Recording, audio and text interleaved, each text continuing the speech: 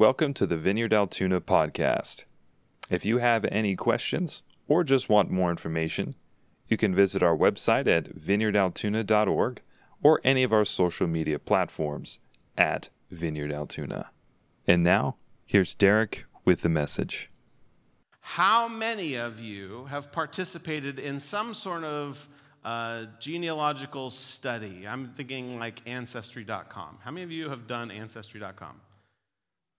Okay, less than I expected. What's that? Change it. Okay, she says change the sermon. That might be hard to do. You don't know how long this one took. Any of you that have done Ancestry.com or some sort of genealogical study, have you found anything extremely interesting? How many of you have found something extremely interesting? Anybody? What have you found? Anybody want to share something? Just yell it out. Nigerian. You're Nigerian? Yes. Wow. Who else? Anybody? Are you related to the King of England? No.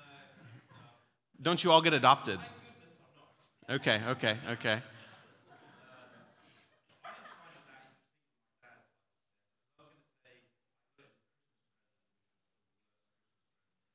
Ancestry.com is the worst Christmas present.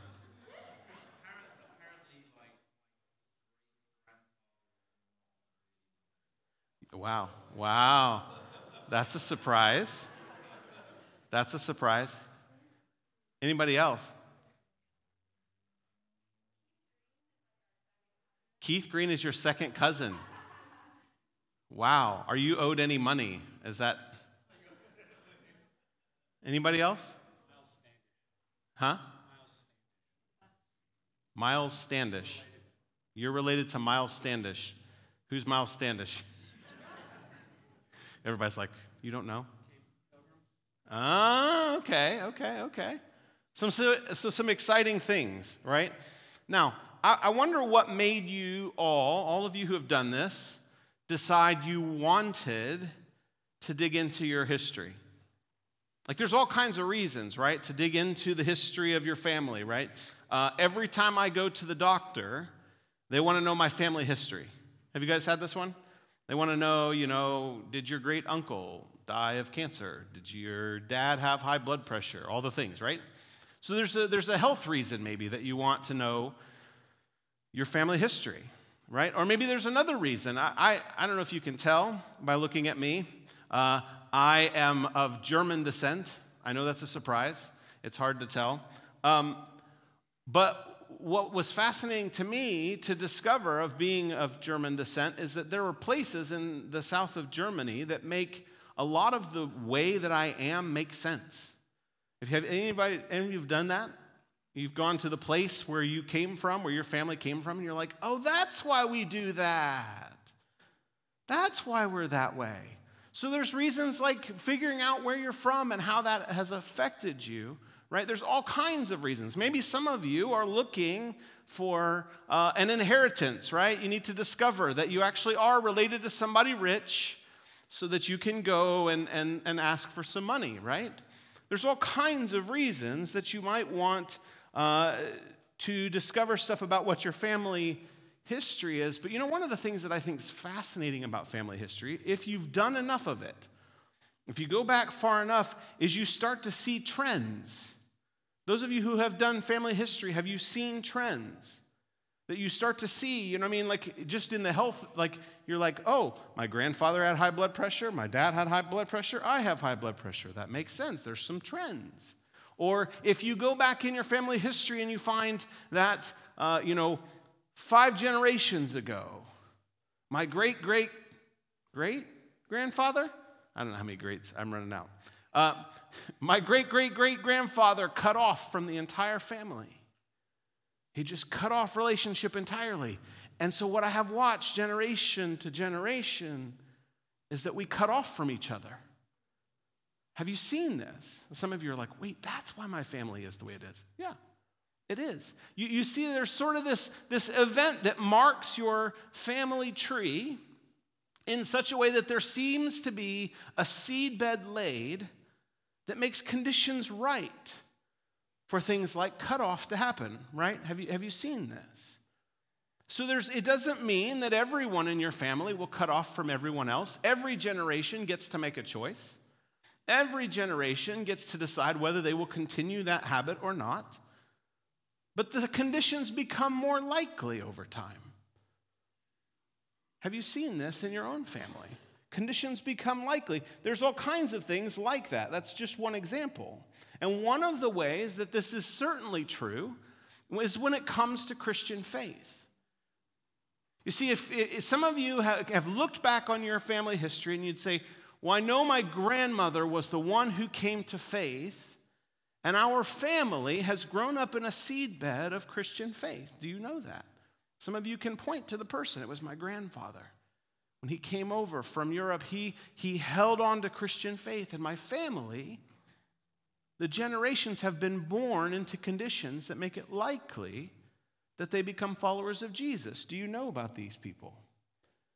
But what's interesting is that not everyone in every generation, just because you grew up in a seedbed of Christian faith, actually chooses to surrender their life to Jesus. That every generation, much like the cutoff, every generation gets to make their own decision about whether or not they will step into the pattern. That every generation gets to decide, will I or won't I follow Jesus?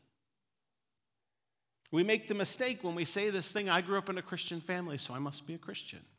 Someone put it this way, God has no grandchildren, only children. Some of us have been like, well, I grew up in a Christian country. Aren't I a Christian? And the answer to that question is not necessarily. Today we celebrate the resurrection of Jesus, this man who claimed to be the king, the Jewish Messiah, who was crucified and then raised to life again. We celebrate this today, and the choice for all of us today, the question to all of us today is, what will we do with Jesus? What kind of legacy will we live into? Will we be the people who grew up in the Christian seedbed and chose to continue on as followers of Jesus? I mean, maybe you're here and you're like, it's generation on generation. We've all followed Jesus in my family. And so I am just the next step in that legacy. Maybe you're here and you're like, I've never been a part of a Christian family. And yet God has drawn you here for the sake of changing the narrative of your family history. Wherever you are, the offer today is, what will you do with Jesus? I'm calling today's message a legacy of following Jesus. Would you pray with me? Lord Jesus, we're so grateful that you have invited us to consider the claims that you make. We're grateful that you have died and raised again to life on our behalf. And so today, Lord, as we consider your resurrection, as we consider what it means for our lives, I pray, Lord, that you would give us eyes to see and that you would grant gifts of faith. Would you put power on this message in Jesus' name? Amen. Amen. We're going to look today at Luke chapter 24. If you have a Bible, you can turn to Luke chapter 24. And here's what we read. On the first day of the week, very early in the morning, the women took the spices they had prepared and went to the tomb. They found the stone rolled away from the tomb, but when they entered, they did not find the body of the Lord Jesus. While they were wondering about this, suddenly two men in clothes that gleamed like lightning stood beside them. In their fright, the women bowed down with their faces to the ground. But the men said to them, "Why do you look for the living among the dead? He is not here, he has risen. Remember how he told you while he was still with you in Galilee. The Son of Man must be delivered over to the hands of sinners, be crucified, and on the third day be raised again." Then they remembered his words. When they came back from the tomb, they told all these things to the 11 and to the others. It was Mary Magdalene, Joanna, Mary the mother of James, and the others with them who told this to the apostles. But they did not believe the women because their words seemed to them like nonsense. Peter, however, got up and ran to the tomb. Bending over, he saw the strips of linen lying by themselves, and he went away, wondering to himself what had happened. As we read this passage, and as we consider what it is to have and to live into a legacy of following Jesus, one of the things that we need to begin with as of first importance is that all of Christian faith rises and falls on whether or not the resurrection happened. All of Christian faith, all of Christianity hangs on the resurrection. It's so important, in fact, that the Apostle Paul in 1 Corinthians 15, he says this, "And if Christ had not been raised, your faith is futile. You are still in your sins. Then those who have fallen asleep in Christ are lost. If only for this life we have hope in Christ, we are of all people most to be pitied." Paul says if it didn't happen, you guys are silly for believing it. C.S. Lewis said that Christianity is, the only thing Christianity can't be is moderately important. If it's true, it's the most important thing, and if it's false, it's of no importance whatsoever. Everything hangs on the resurrection. The resurrection of Jesus is the foundational message that the apostles preached. If you go through the book of Acts over and over and over, they say, you're the ones who killed Christ, but God raised him from the dead. The resurrection is the message. It's so important that whenever they're choosing to replace Judas, one of the criteria for selecting a new apostle, verse 22 of Acts 1 says, "For one of these must become a witness with us of his resurrection." Whatever else you think Christianity is founded on, the most base level foundation of Christian faith is the resurrection. That's the bedrock. Whatever else you think it is, the bedrock is the resurrection. And if that thread unravels, the whole thing comes apart. If Jesus was not raised, doesn't matter what he said, it's not, I mean, maybe it's helpful, right? But it doesn't save you. Everything rises and falls on the resurrection. It is the foundation of Christian faith. Now, you may be listening as someone who has struggled with faith, or maybe you have rejected faith. What's tragic to me as a pastor is how many people reject faith for something that is not foundational. So many people, I have conversations with so many, I'm in the middle of a conversation now with someone who is rejecting faith, not because they disbelieve the resurrection of Jesus, they're rejecting faith because of the way Christian people have hurt them. And if that's you, I'm so sorry that someone hurt you in the name of Jesus. That's not the heart of Jesus. But let's not reject faith in Jesus because of the misrepresentation of people who claim to follow him. I have conversations all the time with people who struggle with faith because they can't reconcile an all-powerful, all-loving God and yet the suffering that they see in the world. And friend, if that's you, that's a question that we do need to deal with. But it's not at the foundation of Christian faith. Christian faith is founded upon the resurrection of Jesus.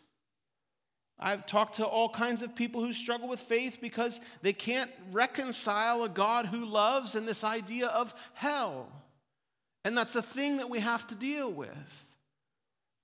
But it's not the foundation of Christian faith. The foundation is, was Jesus raised from the dead or not? And it's tragic to me, people who will reject faith or seem to reject faith in Jesus for something other than what is foundational. It's good news that after Jesus was crucified, he was raised from the dead. How many of you have ever shown up to a funeral with some sneaking suspicion that the body will get up out of the coffin? Have you ever thought about that? You go to a funeral, is anybody actually afraid of that? A couple of you?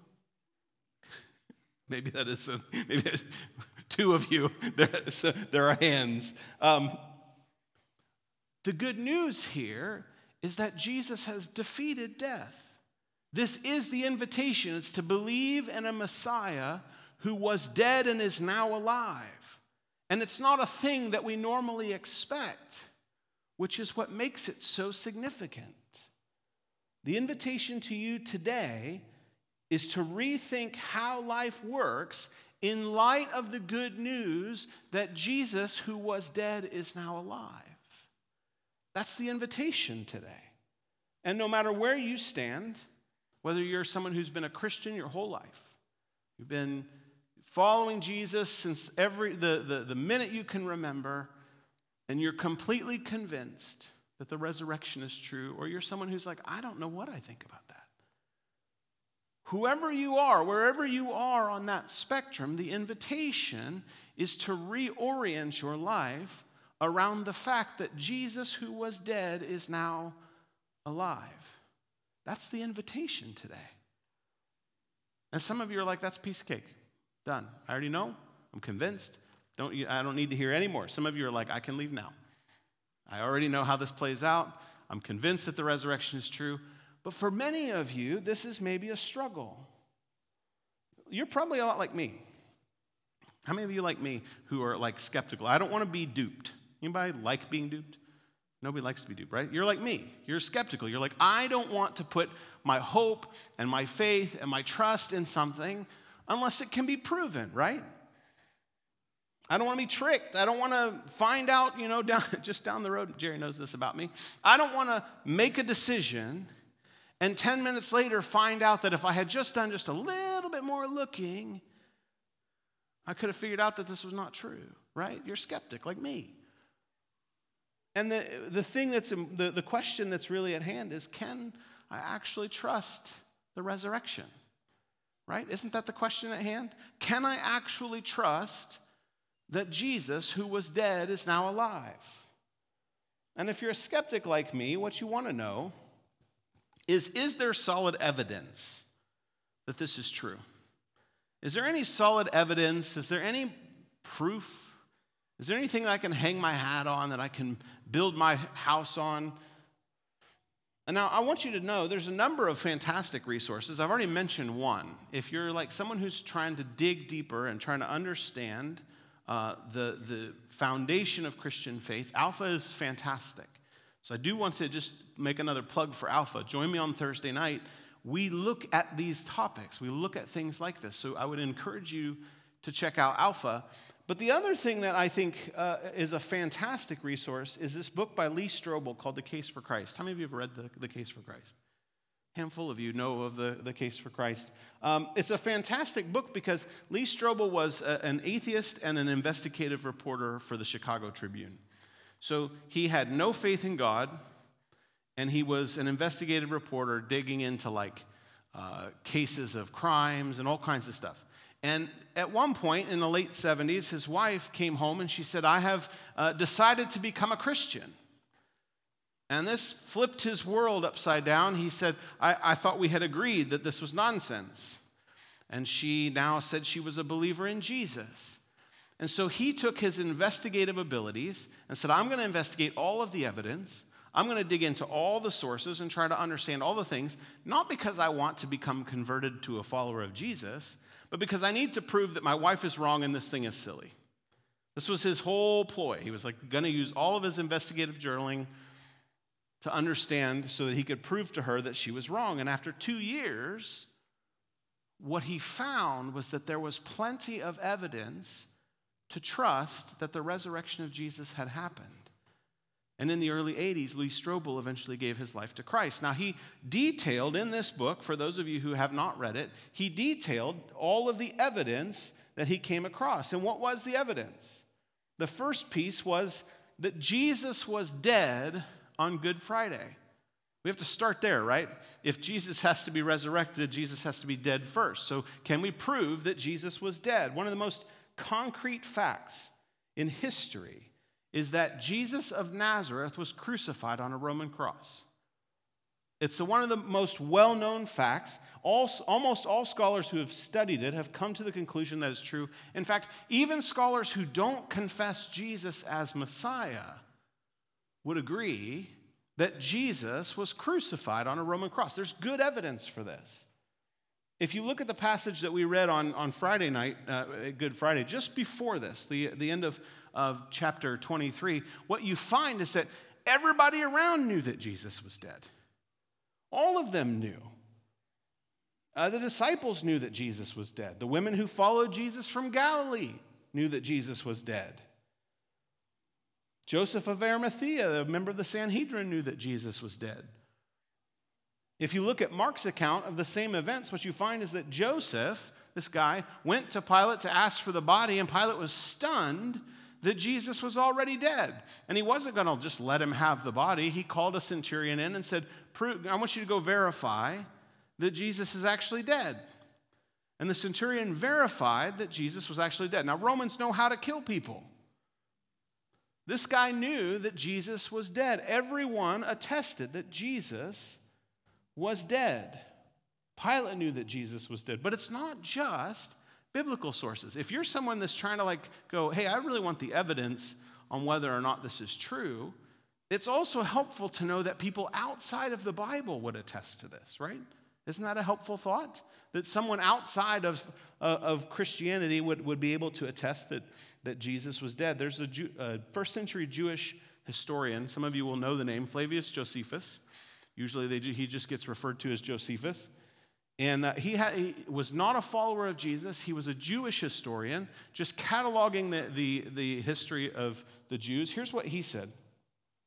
He said, at this time there was a wise man called Jesus, and his conduct was good, and he was known to be virtuous. Many people among the Jews and the other nations became his disciples. Pilate condemned him to be crucified and to die. So this guy doesn't even have a dog in the fight. And he says, yeah, Jesus was crucified. He died. Everyone who was a follower or not, friend or enemy, everyone knew that Jesus was dead on Friday. The second piece of evidence was that the tomb of Jesus was empty on Sunday morning. When the women showed up on Sunday morning, they kind of rushed to get this body put away before the Sabbath. They Sabbathed, and then they came on Monday morning to treat the body so that it wouldn't stink so bad. And what was missing was the body. They showed up, and what was missing was the body. And they went to tell the other disciples, and the other disciples found it empty as well. The body was missing. Even those who opposed Jesus conceded that the tomb was empty. In Matthew 28, when the guards were guarding the tomb, found that the tomb was empty, they went to their overseers, and the agreement that they made was, yes, the tomb is empty. You're supposed to say that the disciples stole the body. So even the people who opposed Jesus knew that the tomb was empty. I mean, think about it for a minute. If the body was still in the tomb, they could have just pulled it out and said, see, it smells really bad, and here you go. It's pretty good. I like it. Thanks. I appreciate that. Makes me feel better. I mean, you can imagine that, right?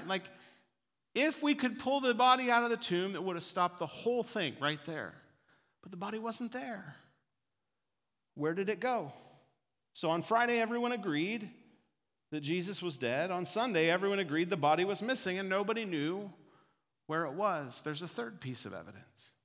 The third piece of evidence is that the disciples began proclaiming the resurrection of Jesus. Now you may say, well, what's the significance of that? Why does that matter? Why does it matter that the disciples began to proclaim the resurrection of Jesus? You see, I don't know if you've read through the account, but as soon as Jesus is crucified, the disciples go into hiding. Have you seen that? They're hiding, and they're just sort of hoping the whole thing is going to blow over, that we're not going to be next, right? They killed Jesus. Theoretically, we're next. We got to put down the whole revolution. So they went into hiding, and they were terrified and trying to save their own lives. So this is not a picture of people who are going to stand up and proclaim the resurrection of Jesus, but in a really short span of time, all of a sudden they're back out proclaiming that Jesus has been raised from the dead. N.T. Wright, some of you will know that name, is a New Testament scholar and historian, and he spent a fair amount of time studying the whole period around the time of Jesus. and especially Jewish revolutionaries. Did you know that Jesus, around the 300-year window when Jesus was, that there were several people who claimed to be the Messiah? Do you know Jesus wasn't the only one to claim to be the Messiah? But what N.T. Wright says is every time another revolutionary showed up and said, I'm the Messiah, we're going to kick out the Roman occupation, and we're going to take it over. Every time that happened, what eventually happens is that the lead revolutionary gets killed, and it leaves the remaining followers with one of two options. Option A is the one the disciples were taking. Let's hide and hope they don't kill us too. Let's hide and hopefully it'll all blow over. That's option one. Option two for Jewish revolutionaries was to find another Messiah, usually a brother, another relative of the one who was killed. So we don't continue the revolution in the name of the first one. We just find another one and we stick him in there. He's got the same last name. That'll work, right? Those were the two Jewish options. Give it up or find another Messiah. But what was not an option was to say that the original one was alive again. That would not have been a possibility for the disciples unless they had seen that Jesus was alive. Going back to Josephus, the Jewish historian, he said this. He said, Pilate condemned him to be crucified and to die, but those who had become his disciples did not abandon his discipleship. They reported that he had appeared to them 3 days after his crucifixion and that he was alive. Accordingly, he was perhaps the Messiah, concerning whom the prophets have reported wonders. And the tribe of the Christians, so named after him, has not disappeared to this day. What causes a terrified group of people who are hiding to turn around and boldly proclaim the resurrection of Jesus? What would cause that to happen? The fourth piece of evidence, Jesus had been seen by eyewitnesses.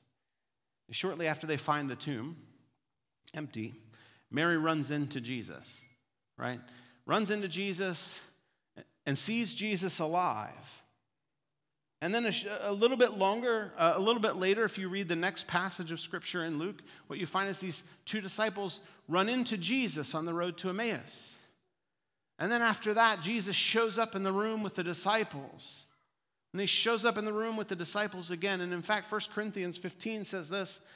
It says, after that, he, that's Jesus, appeared to more than 500 of the brothers and sisters at the same time, most of whom are still living, though some have fallen asleep. Now, this is significant. Maybe you don't realize this is significant because we're like almost 2,000 years since this was written. But when Paul writes this letter to the Corinthians and he says more than 500 together at the same time, he's writing it in a time when most of those 500 are still alive. And what he's saying to the Corinthians is if you're not sure, go ask them. You can find most of them still alive. He couldn't have said that unless, in fact, Jesus had been seen alive.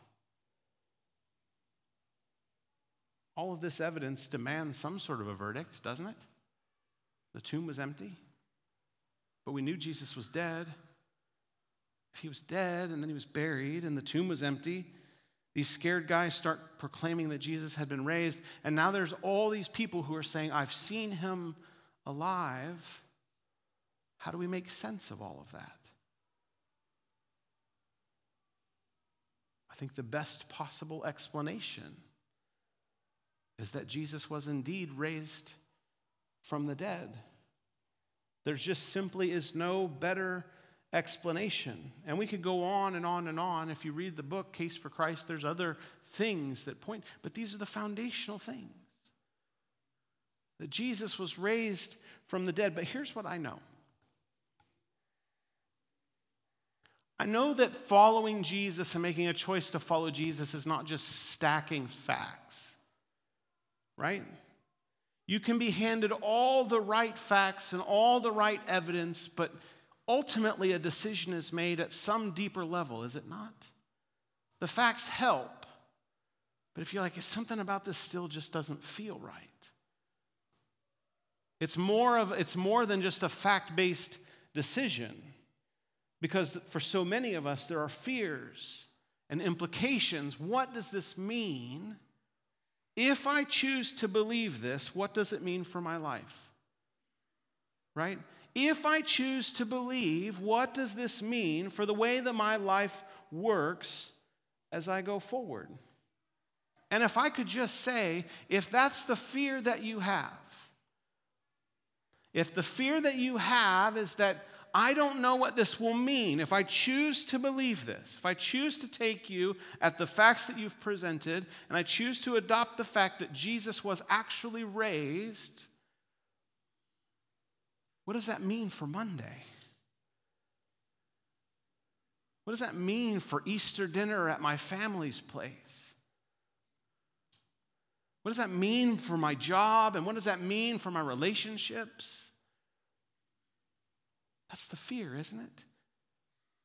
Like, how does this change the way I live my life?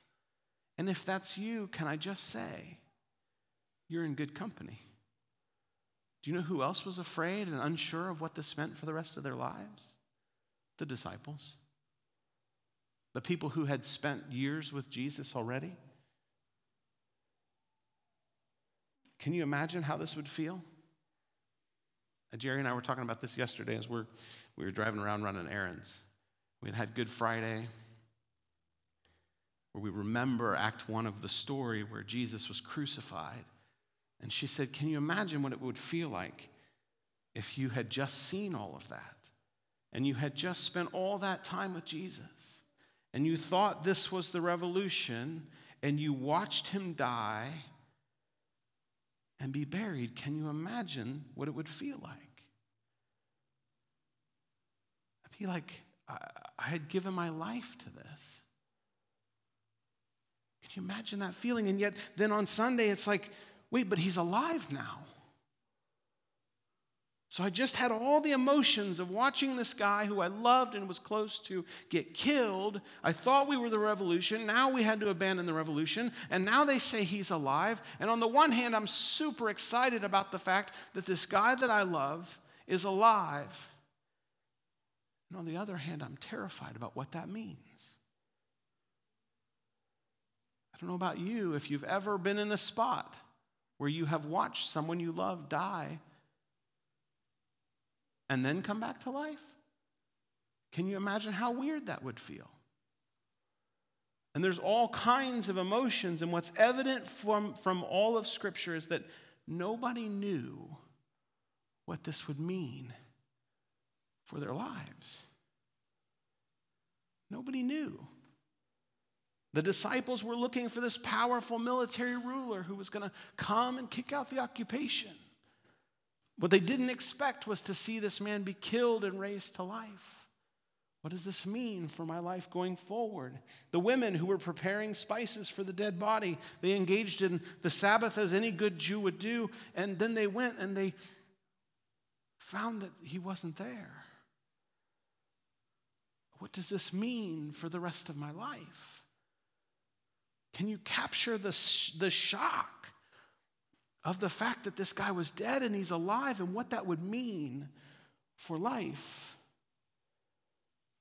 The women came to the disciples to tell them what they discovered, and it wasn't like the disciples were like, there it is. I was just waiting for that. We knew it was coming. They ran off because they didn't believe them. And when they found the tomb was empty, they were stunned. The passage we read says they were wondering what had happened. Can you imagine what it would feel like to stand at the edge of understanding that this guy who was dead is now alive, and this has implications now for my life? And it's not even until after the resurrection that the disciples begin to piece together that Jesus had been telling them this was going to happen all along. But what was true for all of them is that in the light of the resurrection of Jesus, nothing would ever be the same. Nothing would ever be the same. They may not have known how it would be different, but they knew that it was going to be different. They knew that Jesus had been raised, and there was no way to go back to being in a space where I didn't believe that to be true. And a more modern way to say it, you can't unsee that.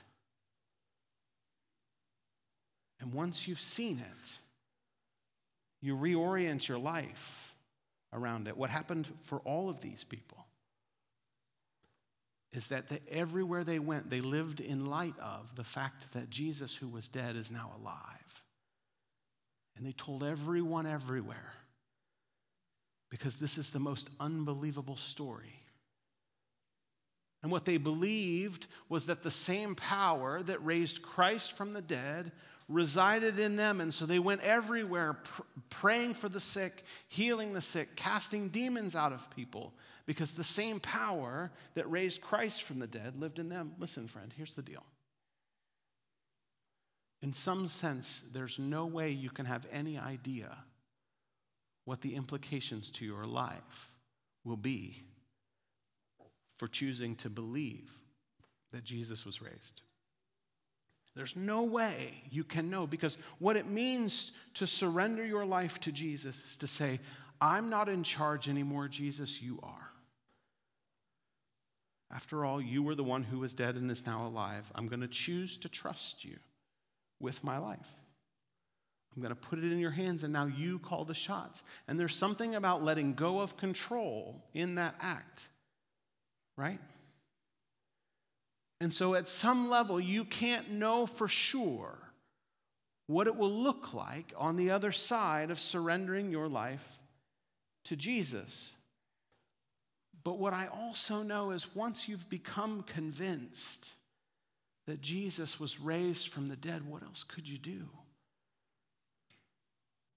You can't unsee that. What else could you do but surrender to Jesus? The one who died in your place and in my place, the one who was raised from the dead, and the one who defeated death so that I don't have to be afraid, says, follow me. What else could I do? That same Jesus says, follow me. What else could you do? I was having a conversation with Evan just this past week, and we were just talking about that, and I was like, the problem for me is that I know too much. I know that Jesus was raised from the dead, so no matter what else could I do? Where would I go? I know something that I can't unknow now. And friend, that's the invitation, is to know something that you can't unknow. But here's the deal. While you can't stare into the fog and know what this will mean for your life, one thing Jesus promises is that your life will be marked by the Holy Spirit. Your life will be marked by love, joy, peace, patience, kindness, goodness, gentleness, faithfulness, and self-control. How much of that would you want? How much of all of those things would you want? How much of all of those things is your life marked by now? You know, we can't know what Jesus will call us to when we choose to surrender, but you know what we can know? We can know that we are known and we are loved. We can know that we don't have to fear death. We can know that he promises us life to the fullest. We can know that he promises to work all things to our good. We can know that even though today might be dark and difficult and seem despairing, we can know that our best days are ahead of us. We can know that Jesus promises that your life and my life will have meaning and purpose. How much of that do you know about your own life now? How much do you know that you are known, that you are loved, that your life has meaning and purpose, that your best days are ahead of you? How much do you know that now? And how much more could you know that if you choose to trust Jesus. Thank you again for choosing the Vineyard Altoona podcast. We're so excited to see how God will release his kingdom in and through you today for the glory of Jesus Christ. With this, be blessed, and we'll see you next time.